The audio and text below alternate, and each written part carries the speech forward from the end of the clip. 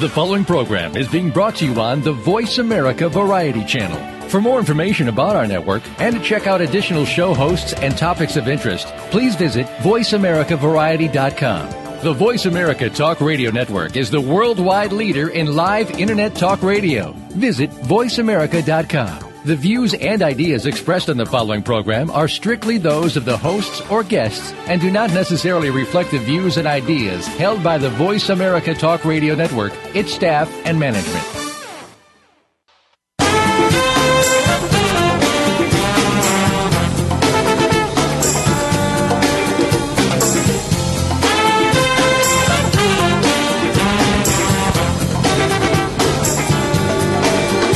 Archaeology is often viewed as a fascinating, eclectic, yet ultimately quaint pursuit. This program explores archaeology from the perspective of professionals who demonstrate that in the 21st century, archaeology and its subdisciplines may hold the key not only to our past, but to our present and future. Welcome to Indiana Jones, Myth, Reality, and 21st Century Archaeology with your host, Dr. Joseph Schuldenrein. Spend the next hour exploring where we came from and where we're headed with a leading researcher and practitioner in the field. Now, here is Dr. Schuldenrein. Good afternoon, everyone, and welcome to another episode of Indiana Jones, Myth, Reality, and 21st Century Archaeology. Today's program is a very special edition and one in which we have sort of skirted the edges of and gotten into some detail with, actually. We are looking at the interface of politics, archaeology, and in this case, human rights, which is an issue that will become increasingly more significant as time goes on. Today's program will talk about probably the most significant archaeological excavation that has gone on in a metropolitan area in North America over the past 20 or 30 years, and we are speaking about a local project for me, certainly, because I'm based here in New York City. We are talking about New York's African burial ground and the struggle of human rights. The pioneer in this area of research and in broaching the connections between the archaeological excavations of the burial ground and the entire human rights issue is Dr. Michael Blakey, who has been with this project since it went into its analytical phase and a little bit before that, and we'll be discussing that in some detail. But by way of background, Dr. Blakey received his bachelor's degree at Howard University and a master's and PhD from the University of Massachusetts at Amherst. Since 2001, Dr. Blakey has held a joint position in the Departments of Anthropology and American Studies at the College of William and Mary, where he founded the Institute for Historical Biology. Professor Blakey served as a principal scientific director of the New York African Burial Ground Project from 1992 to 2004. He is currently a member of the Scholarly Advisory Committee for the Smithsonian's National Museum of African American History and Culture on the Mall. And he has received numerous honors, including most recently the 2012 SANA Prize for Distinguished Achievement in the Critical Study of North America. And it is my honor and pleasure to welcome Dr. Blakey to the program. Well, thank you, Dr. Schuldenrein. It's a real pleasure for me to be here this evening. Dr. Blakey, I would like to begin with your entree into the project and how you got into it and where the project was when you first got involved. Well, I was at Howard University on sabbatical, actually, in 1991.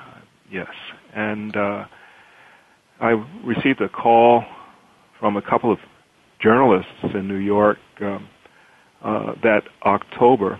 I had also just read a New York Times news piece on the opening of the really beginning to discuss the African burial ground, and they felt they had perhaps a dozen remains, and so the journalists called shortly after, and they were interested in, these were African American journalists, and they were a little concerned that the black press did not seem to have been, reached out to at the press conference and wondered who, that there was a discussion that they were aware of folks wondering who the archaeologists were, who the physical anthropologists were. So they called Howard to get some idea of what the qualifications were of the people involved. I gave them names of several individuals I knew had worked with African American sites, and I had committed to keeping my eye on how that project developed. Let me just say that I had, in the mid to late 80s, worked at the Smithsonian Institution with what was then the largest African American skeletal population from a cemetery called the First African Baptist Church in Philadelphia, and we had learned a great deal. J. Lawrence Angel directed that work. Leslie Rankin Hill, who would continue to work with on the African burial ground, and I worked together at the Smithsonian on that project, as did several of us. And we learned a great deal. We also learned about some things that might have been done better had we had more time and money to invest. So, at any rate, I'd come out of that project of 140 individuals. We knew it would be important to for our understanding of the health conditions, at least, of enslaved African Americans to have populations of significant size. So here I was looking at a new population in New York, interesting for its location at least, but where there were 12 skeletons. And so it wasn't clear to me what the research value would ultimately be. And there was also some indication of controversy, some conflicts, even in the voices, in the questions that the journalists were asking me. And so I thought I'd keep my eye on that as well. I should mention that I had worked with the World Archaeological Congress that met in Southampton in London, England in 1986, bringing archaeologists and bioarchaeologists like myself together with indigenous people, leaders of Native American and Australian and Scandinavian and other indigenous groups who were seeking to have their ancestral remains returned to them from museums. Had also worked in 1989 with the Native American Rights Fund and the World Archaeological Congress to try and build bridges between what became clear to me as the legitimate concerns of indigenous people and the reasonable interests also of physical anthropologists and archaeologists. So I had that firestorm that led to NAGPRA in 1990, the Native American Graves Protection and Repatriation Act, was still on my mind. So it all came together at the same time. And it was all, so this appeared to, the African burial, and understanding also African American, the politics of African America and its struggle over the omissions and distortions of its history was also there, and also something I've been concerned about. So I was committed to watching that situation, not knowing where it would go, but it just seemed to me that something interesting was going to happen. It may not actually involve the kind of scientific potential that would be important, but something, it seemed, was likely to happen. And then I turned back to the work I was doing on sabbatical. And I guess it was December when I got a call from Peggy King Yorta, who represented the community committee that Mayor Dinkins had established to talk with the General Services Administration, who were responsible for the excavation and construction of the building on top of the cemetery. And she spoke for that committee and one established by the then State Senator David Patterson. And so, yes. how far along was the project at the time that you actually got involved in it? Right. So at that point, in December of '91, when Yorta called to invite me to get involved and do some assessments, there were somewhere between 150 and 200 remains that had been excavated archaeologically. Mm-hmm. So then it was clear that this was a site of scientific importance, and her call reflected continuing questions about the quality and direction of the research that was already underway. I know one of the things she asked me was, can you really tell a person's race by essentially a couple of measurements of the hip? And that did not seem legitimate to me at the time, but I probably said something to the effect of, don't know how that would be done.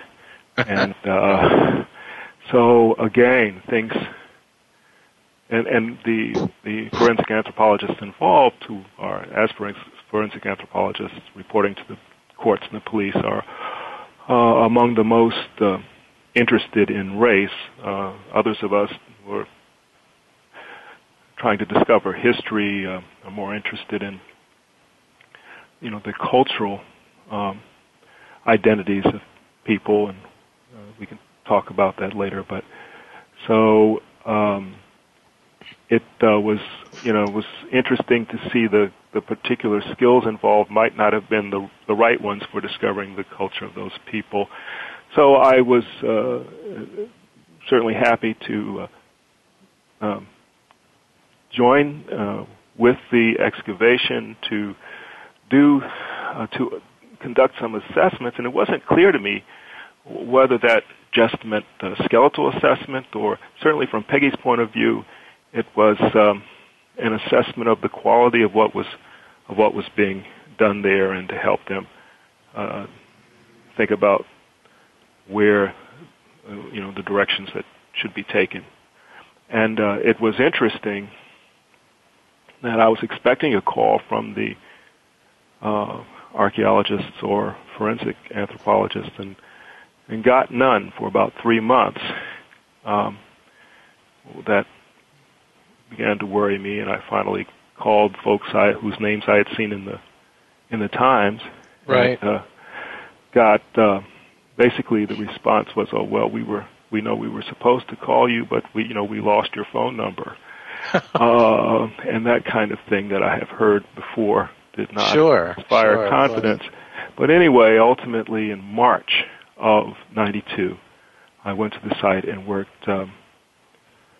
I think it was for 10 days that I had available, and got to know the people and what was being done, and had a good sense of what the potential for the site was. By then, I think there must have been 300 burials or so had been excavated.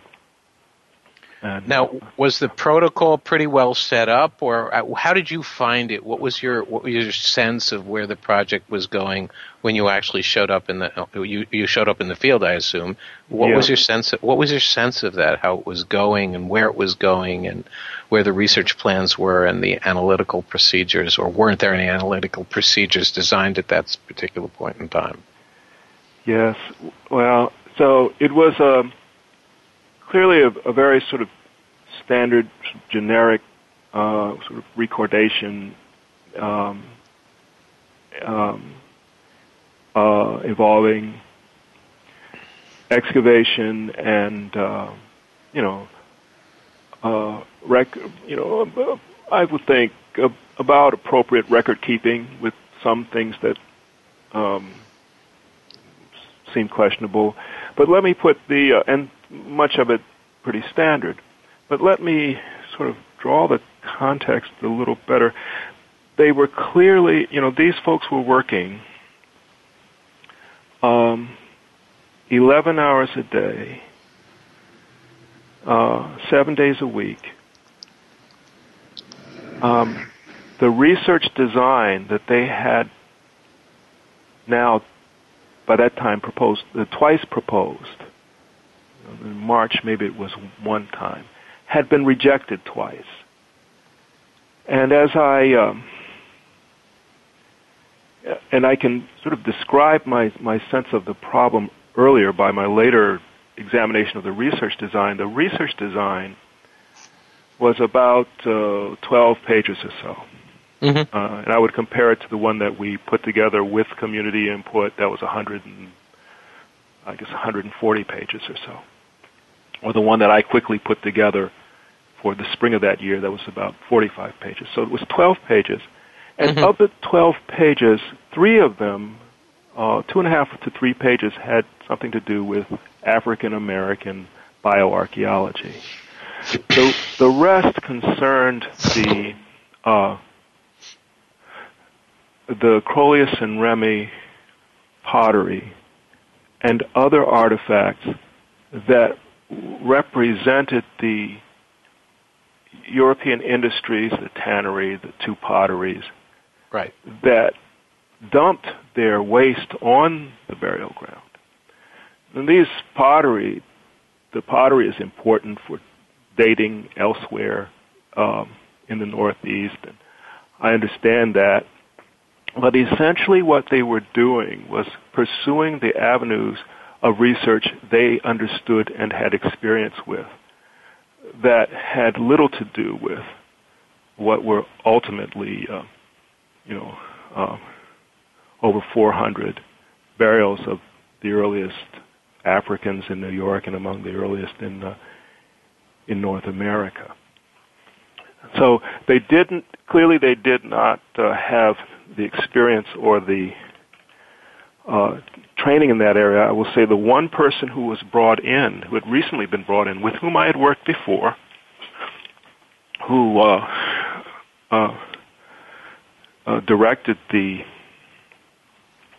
who was then directing the archaeology, had experience in excavating African American burials, but had no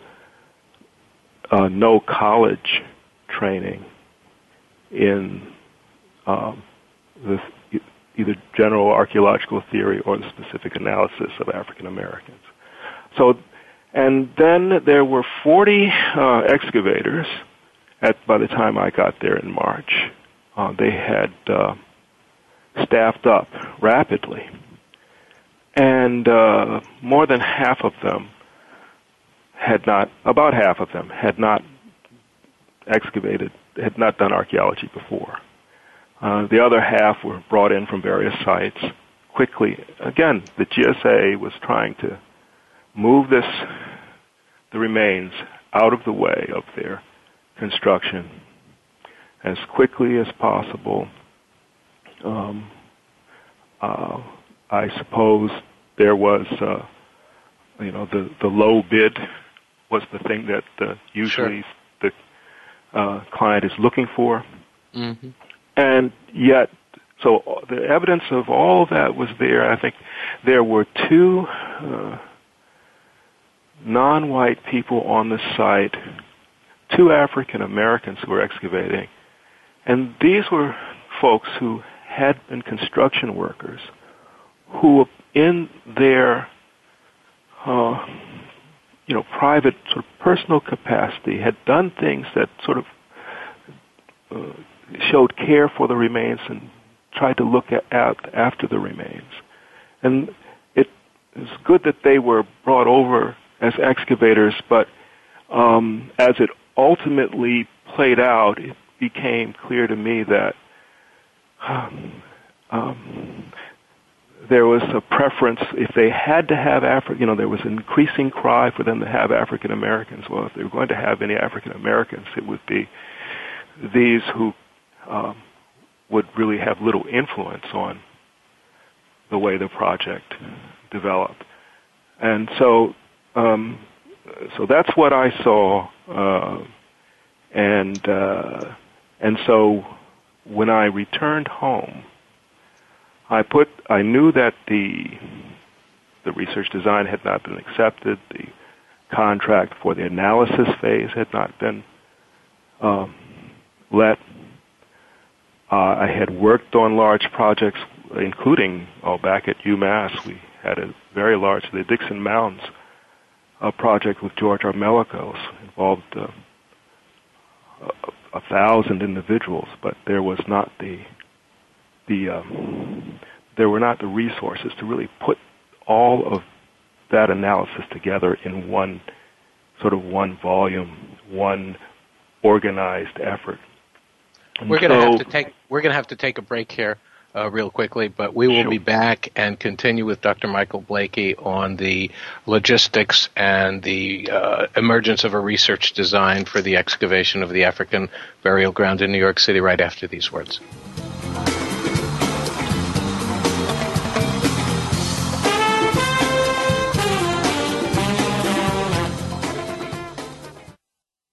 News, opinion, your voice counts. Call toll-free 1-866-472-5787. 1-866-472-5787. VoiceAmerica.com.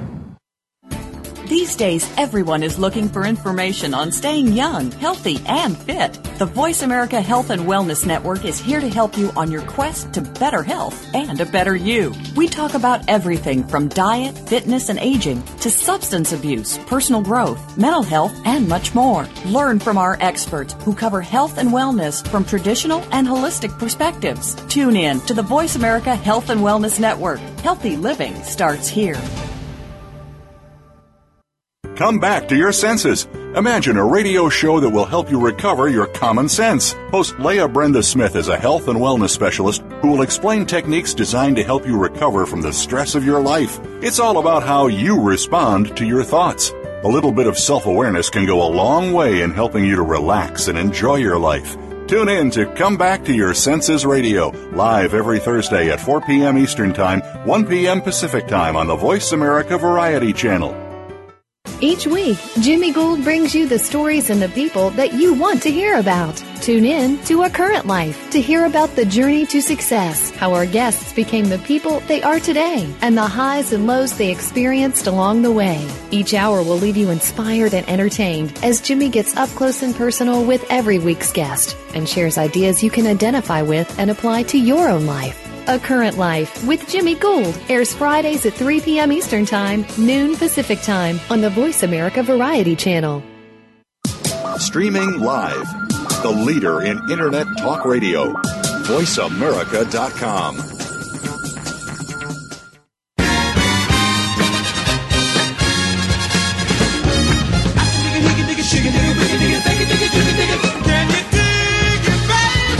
You're listening to Indiana Jones, Myth, Reality, and 21st Century Archaeology with Dr. Joseph Schuldenrein. To be a part of our discussion today, please call 1-866-472-5788. That's 1-866-472-5788. Or send an email to joseph.schuldenrein@gra-goarc.com. Now, back to the program. We're back. This is Joe Schuldenrein with my very special guest today, Dr. Michael Blakey of the College of William and Mary, who is speaking about the logistics, the research design, and the results of the very famous archaeological excavations at the site of the New York African American Burial Ground in Lower Manhattan here in New York City. We were discussing the involvement of Dr. Blakey and the situation on the ground, which was if not a classic contract archaeological situation, certainly one that involved a lot of, for lack of a better word, a lot of things happening at the same time, and probably not enough time to digest and to involve the community in it. And Dr. Blakey, you were speaking about your involvement when you got in and what you saw and how you started to essentially refashion the research design and the road forward from when you came into the excavation. So if you would continue, I'd appreciate it. Right. So there were a number of ideas. I held a number of ideas about how a bioarchaeological project could be better organized with proper, if the funding were adequate, and the population size large enough to have really more meaningful results than some of the prior projects had been able to achieve. And there was also an interest, I think it certainly relates to that history of what bioarchaeology was doing, but I think much of this came from the way African diasporan scholars have been thinking about the world in an interdisciplinary fashion, and certainly the mix of humanism and science and art, that these are things, different data sets that can be used to check one another and to lead to plausible results. As I was recognizing that there's no magic bullet, there's no absolutely objective, sort of scientific method. Some would privilege biology as the objective method. I mean, I'm principally a biological anthropologist. I probably got into it with that idea, but I realized that is not true. So all of the methods are biased, and so to do this correctly, one would need a variety of disciplines. So there's a kind of conversation taking place towards finding the most plausible results. So this was clearly then by March, evidently a site where that kind of work could be done. On the other hand, there was, enormous potential for doing this the wrong way. And right. my colleagues have often done that. There probably were times in which I was on the wrong side of this, but had been learning of the ethical responsibilities of anthropologists in the 80s and into the 90s, and had at one point on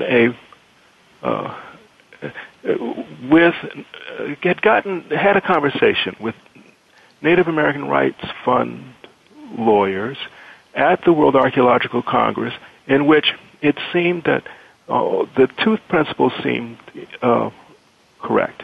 One is that descendant communities, and this is a term actually that comes from our project, was culturally affiliated community is the term that's most often used in the NAGPRA legislation. So those descendant communities do have, by virtue of all human custom, the right to determine the disposition of their dead.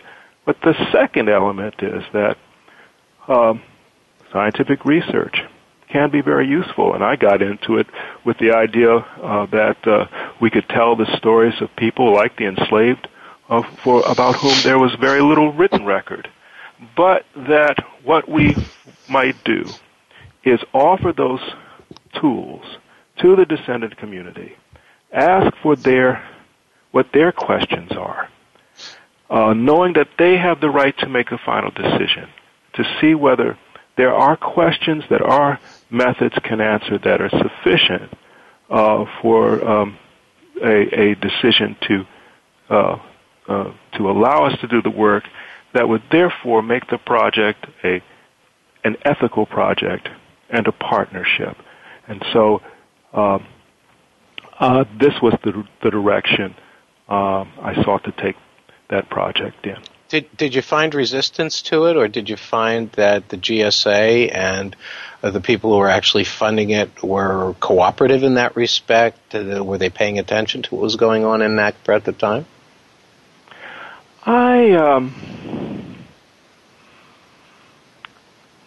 I think the GSA early on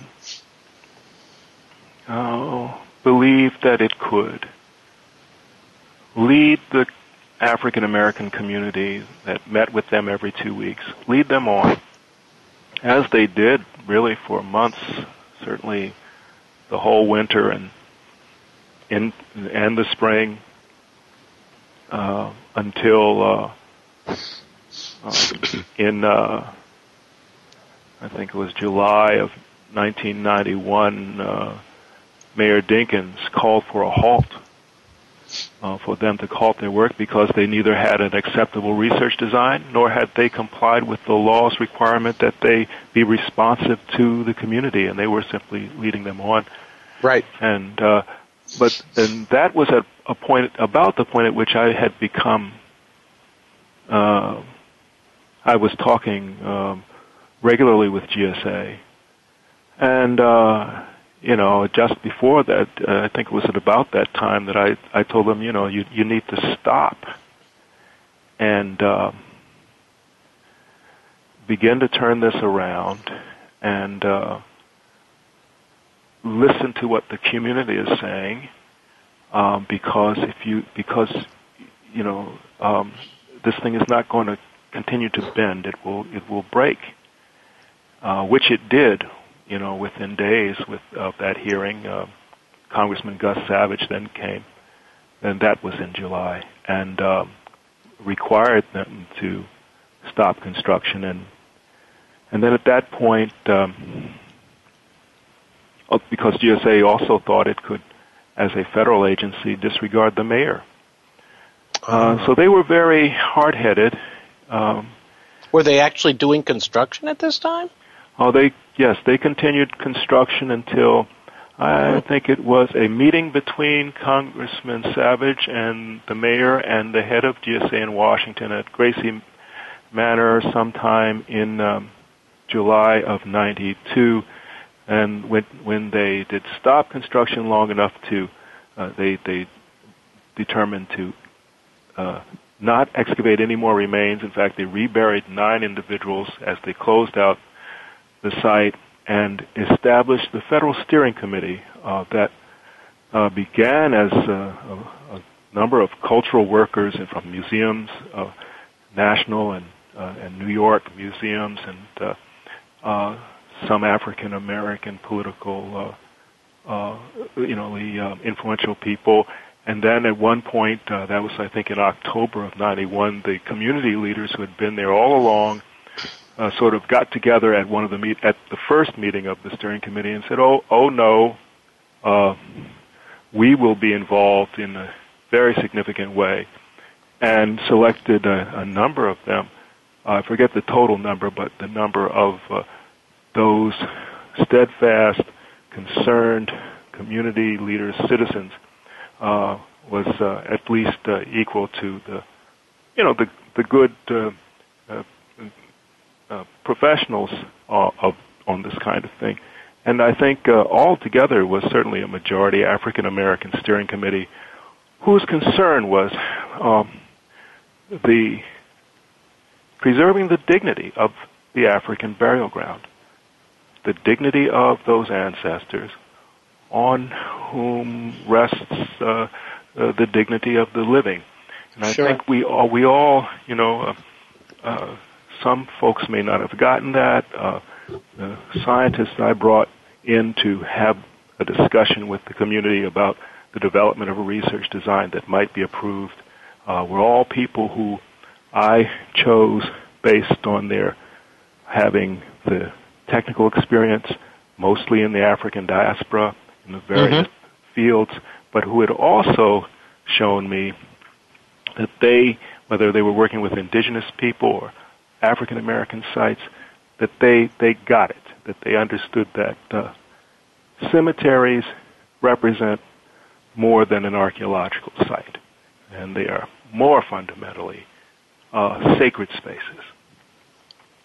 You know, you raised a wonderful point earlier, and it's one that comes up in the Native American NAGPRA issue, and one that you raised as well, and that is, what about the conflict between enhancing scientific research versus an attitude that moved in the direction of let the dead rest in peace and enough of the scientific study, and let's just reinter them? Was that a problem, or was that an issue, or was there a legitimate questioning by the community about essentially foregoing the science and just reinterring the bodies, or was that not an issue that emerged? Absolutely. I think the clear tendency of the representatives of African American community, who had sort of, I think, earned that right by their continuous involvement on this project, was, I think the leaning was to rebury, and to rebury immediately. Uh-huh. I think when I got there, the archaeologists were not allowed to speak to visitors. The GSA had been disingenuous in leading them on. They were, as some of the community members would say, that these people are just picking over our ancestors. They would look into the excavation, and they would see 40 white people who, if they did get any information from them, didn't convince them that they knew much or cared much about the history of the people they were working on. Sure. And some of that must also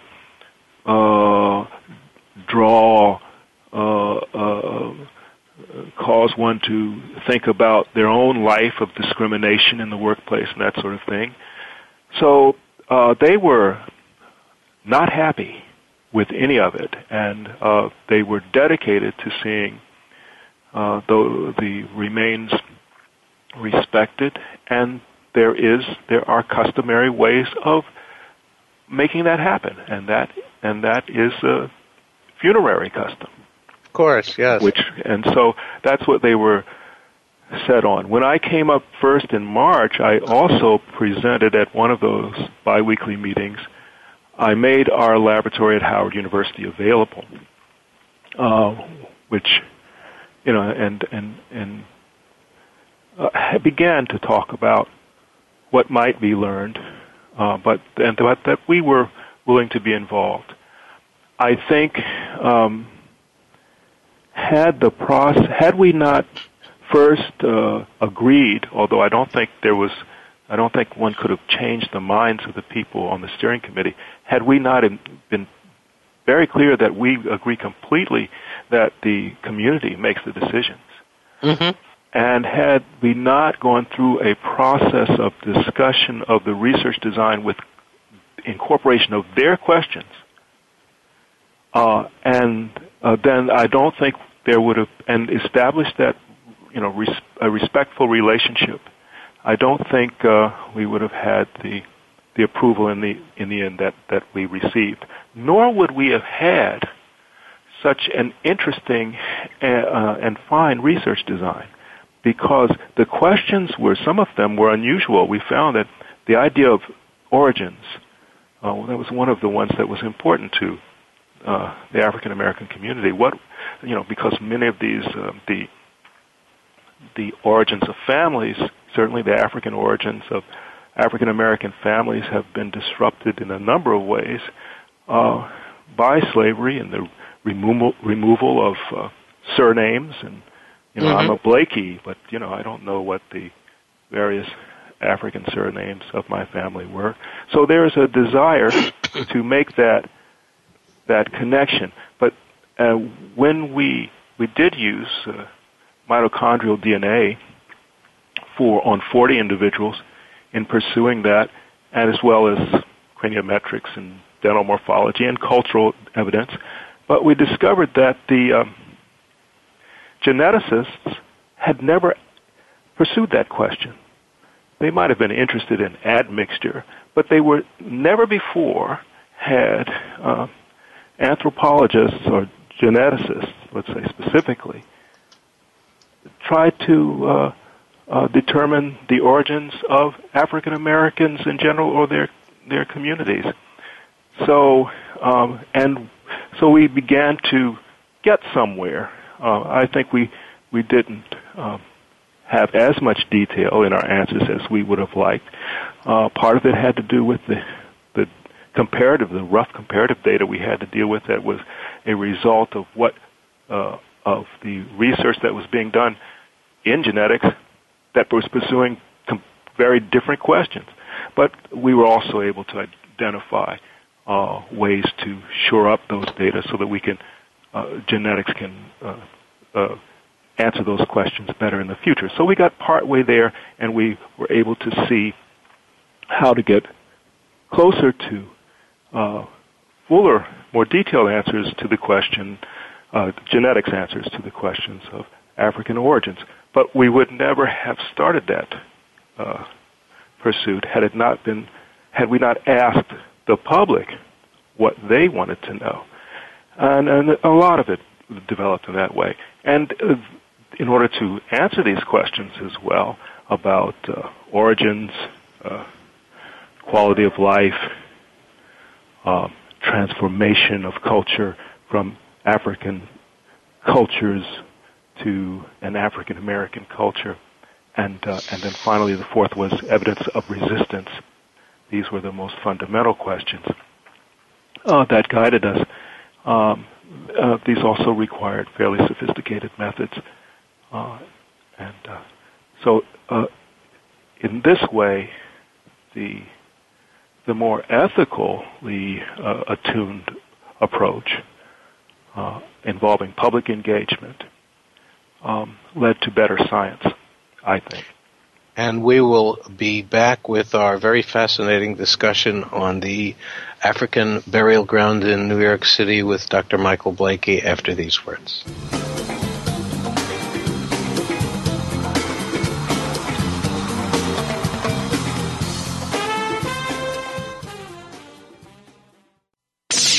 The Internet's #1 talk station. #1 talk station. VoiceAmerica.com.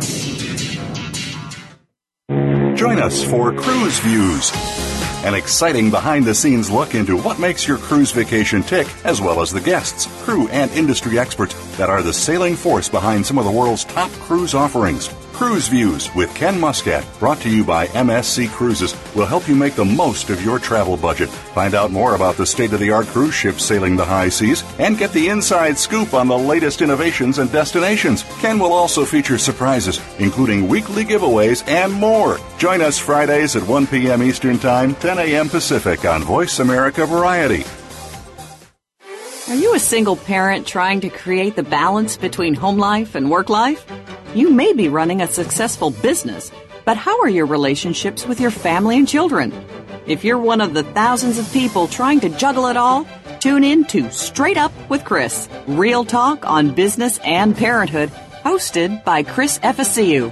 Chris is the portrait of the success story, coming to the U.S. with no language skills, founding and growing several businesses, while raising his daughter from age 7 to adulthood as a single dad. Listen every Thursday at 6 p.m. Eastern, 3 p.m. Pacific on Voice America Variety. The Internet's #1 talk station. #1 talk station. VoiceAmerica.com.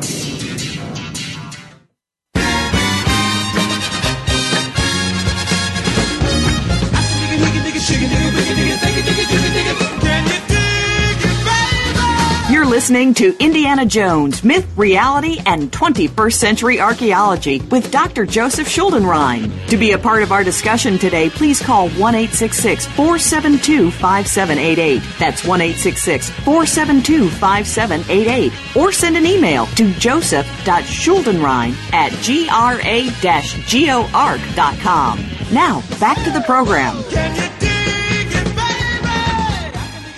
We're back with our very special guest, Dr. Michael Blakey of the College of William and Mary, and we are talking about the evolution of the African Burial Ground Excavation Project and its significance, both in terms of human rights and in terms of the actual information that was procured and studied by the team of forensic scientists, anthropologists, and archaeologists once the remains were unearthed. And Dr. Blakey, why don't you tell us a little bit about the findings and what we know about the African community that was interred in the burial ground in Lower Manhattan?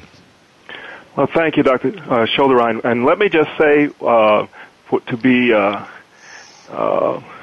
don't know, maybe it's being a little testy, that we are not forensic scientists, that the skeletal biological tools that are used in forensics are very similar to those that are used in bioarchaeology, that seeks to understand, the history of a population of skeletons. But those who do forensics are usually, they are defined as, when they're skeletal biologists who are identifying individuals who are probably have some potential relationship to an illegal act. They're reporting them to the courts and the police. True. And it's usually one individual or a few, whereas, and they don't need the same kind of understanding of the cultural context. Right, of course. To interpret the remains or the statistics. So the bioarchaeologist is interested, not reporting to the police, but is interested in we're reporting to history. We're interested in reconstructing the community's health and demography. Are part of the archaeological effort to reconstruct a people's or a community's history. And so we need to know something about that particular group of people, its society, and its culture. And we need to work with populations of skeletons. Of course, yes. And I just wanted to take pause to say that because this is a frequent, everybody loves CSI. I get so many students who want to do forensics. And many of the methods, the basic methods determining age, sex, population affiliation. That's bioanthropology. Yeah. Of course. So, you were asking me about the results, I think. Yes. And we have, so I'm sorry, and I know that wasn't, those definitions weren't for you. I know you know them. I want to make sure that your audience is aware because this is a very important that they know it. Problem. Yes. So we did discover, though as I was mentioning earlier, in a less detailed way than we might have liked, the African origins of the population. All of the there's a great deal of. Let me start with the cultural data. There's a great deal of cultural data. There's not a great deal of cultural data. Generally, they are poor populations. They have very few grave goods. But of what they have, there are several burials that with beads. One great case of waist beads that are very distinctively African and not entirely Pan-African, but extensively a practice that varies, that is in many parts of West and West Central and Southern Africa and Northern Africa. But I'll get to why we think these are West and West Central African. In fact, the waist beads that are sometimes given to a woman by the mother of her husband upon their marriage are passed down from mother to daughter, but among the Ashanti and among the Akan-speaking people, they are passed by the mother. They are often buried with that woman. And so we have a woman who has been buried with her waist beads. It suggests, therefore, a possible Akan connection. Filed teeth are fairly frequent. I think there are 26 individuals who have filed teeth, and this is generally associated with African birth. We weren't able to, there's 8 different styles. Some are pointed, some are wavy, tooth shapes that are deliberately made as aesthetic, as something that is meant to be beautiful, an adornment that is done in adolescence. Usually is not done in the Americas, and there are speculative reasons as to why it stopped or slowed down. We have some evidence, however, and recently the work of Joseph Jones, looking at the chemistry of the teeth, shows that a few of these individuals appear to be American-born. Let me shift for a moment to some of the biological data that we use to interpret origin in conjunction with these kinds of cultural data. The use of trace elements and stable isotopes has gone on for some time, mainly in assessing diet, that what one eats, really the place in the ecosystem that one finds oneself while developing, causes a particular chemistry of that food or that place to become part of the tissues that are developing at that time. And teeth develop in childhood, and then the enamel becomes inorganic, and so whatever it incorporated chemically in childhood, it remains and is not changed in adulthood. So your teeth, an adult's teeth, have signatures of exposures, environmental exposures in childhood. And our project is, I think, the first. There may be a South African project, a Cape Town project, but I believe they used artifacts. But the first to look at human remains and the chemistry of teeth for sourcing, for identifying where that person was born and raised.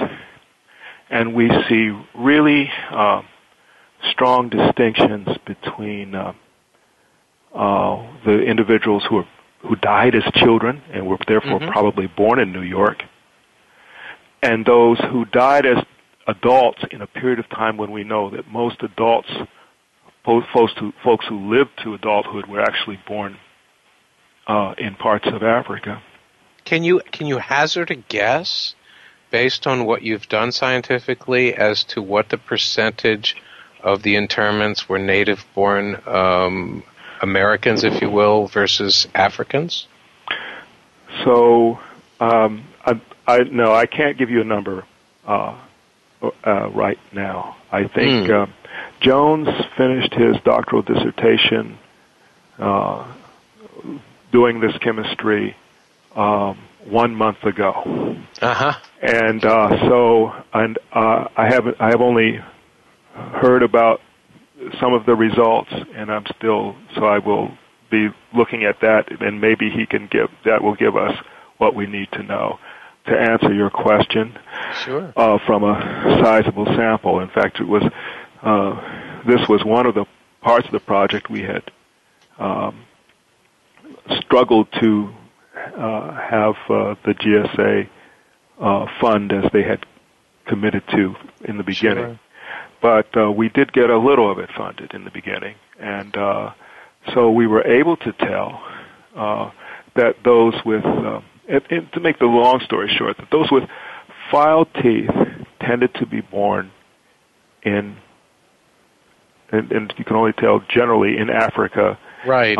And because of the geology of the soil that becomes incorporated in the teeth. Versus most of the children who died in New York were born in New York, and the differences in lead level are really extraordinary, so that those who did not have filed teeth, those who died as children, who were likely born in New York, also have lead levels that are 70 times the lead levels of those who had filed teeth, who were adults, who were likely born in Africa.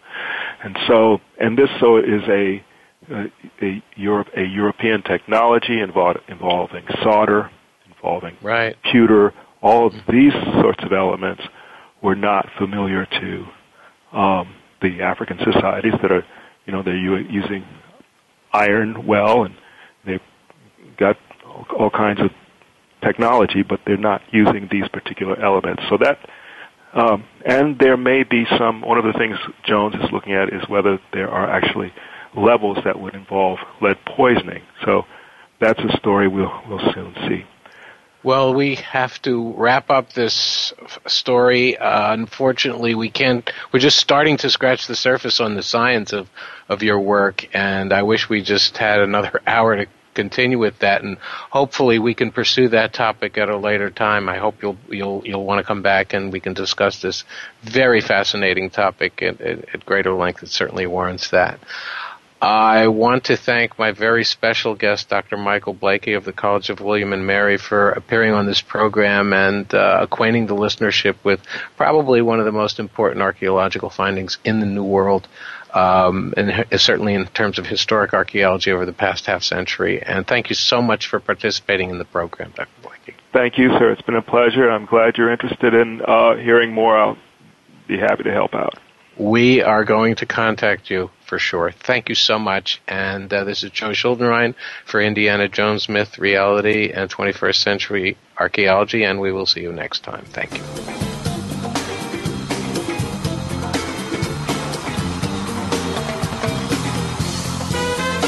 Thanks again for tuning in to Indiana Jones Myth, Reality, and 21st Century Archaeology with Dr. Joseph Schuldenrein.